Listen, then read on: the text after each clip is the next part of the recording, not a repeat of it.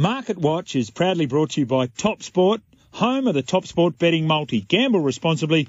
Call 1-800-858-858. Righto, racing coming up this weekend, the WS Cox Plate. Jared, where are you taking us?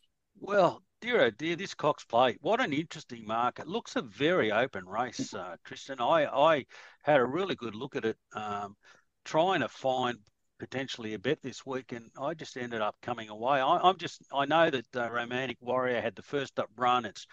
Its track work over the last couple of weeks and its gallop this week was very, very good, but I still think that there's a question mark about it getting done here at the Valley, and we've got Alligator Blood absolutely kicked their heads in with the question mark about getting to 2,000 last start.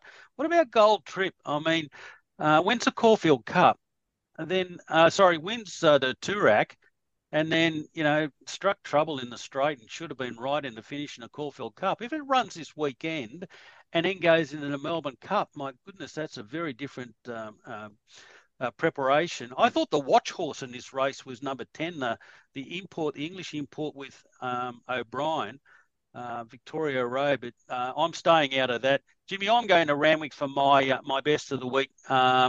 I want to go to No Compromise, which is racing in Randwick, race 6, number 3. Time-honoured, Craven Plate, steps up to 1,800. Waller, third up. He has a knack at having his horses for the right race, third up. Draws a low gate at last. Tommy Berry rides with all the good riders away. Its last 400 last start, when it drew wide, went back. Its closing sectionals were equal to Montefilia. I think it's a very good form line. So for me, Randwick race 6, number 3, No Compromise. We'll just have $100 on the nose. Sounds like a description of my marriage. No Compromise. There you go. Tristan, what about you, mate? I love this weekend of racing. Any runners out of the Milo stable going around in the country this week? No, none this weekend. We had one yesterday, which was in front for literally the entirety of the race. It was in front for the next 200 metres past the post, and the only time it was beaten was literally on the bell. Better being single, which might be, if your wife hears that comment about your marriage, you might be in that sort of situation, Jimmy. But it was, a little bit disappointing yesterday whilst I was on hold. But no, if you want to check that replay out as Randwick race run yesterday. But I love this weekend of racing. We've got a bit of a change of calendars as well. Generally, we have the Manikato on Friday night, which has now been moved to Saturday. So it makes it a really blockbuster Saturday race card with the Manikato and the Cox Plate, the 2 feature Group 1s on the same day. The Gold Cup's on Friday night, so keep a lookout on that. There's a lot of horses that will be going around in the Melbourne Cup on that meeting on Friday night as well. But I'm going to take us to race 6. We're going to have a look at a horse called number 8, Skybird. It's currently undefeated. It's had 2 runs. Obviously, a massive step up in class here, but Bo Merton's in the saddle.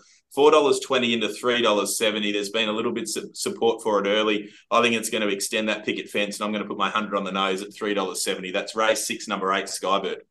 It's sectionals in the last 600 last start when it won. It just picked them up and gave them a cold, Tristan.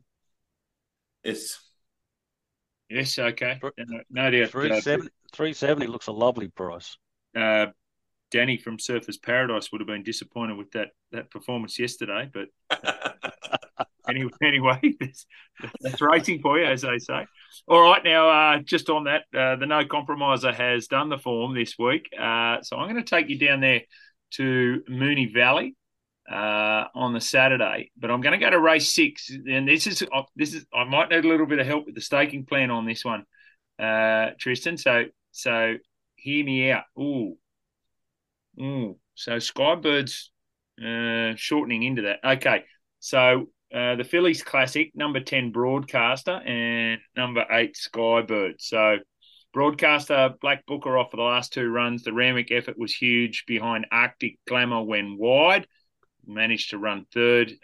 Now draws to be on the speed. That's good. Craig Williams around the valley, so that is another good sign. And Skybird lightly raced with 2 easy wins in the lesser grade, so up to the 1,600. So what have we got? Skybird at 370, Broadcaster at 550.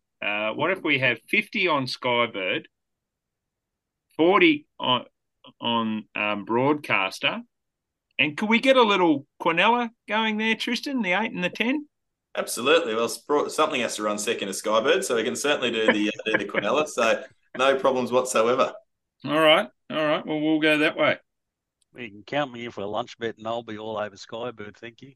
You want Skybird? I do. Right. Well, we're all on Skybird, and Yeah. Broadcaster runs into second, and then we collect the Quinella as well. Yeah, perfect. I should rethink my staking plan on Broadcaster. No, I'm not going to. I'm not going to. Well, you should rethink. You shouldn't rethink your staking plan on Skybird. After all the work done by Tracy, just doing the form down there at Moonee Valley. So I know she loves the valley as a track. So there you go.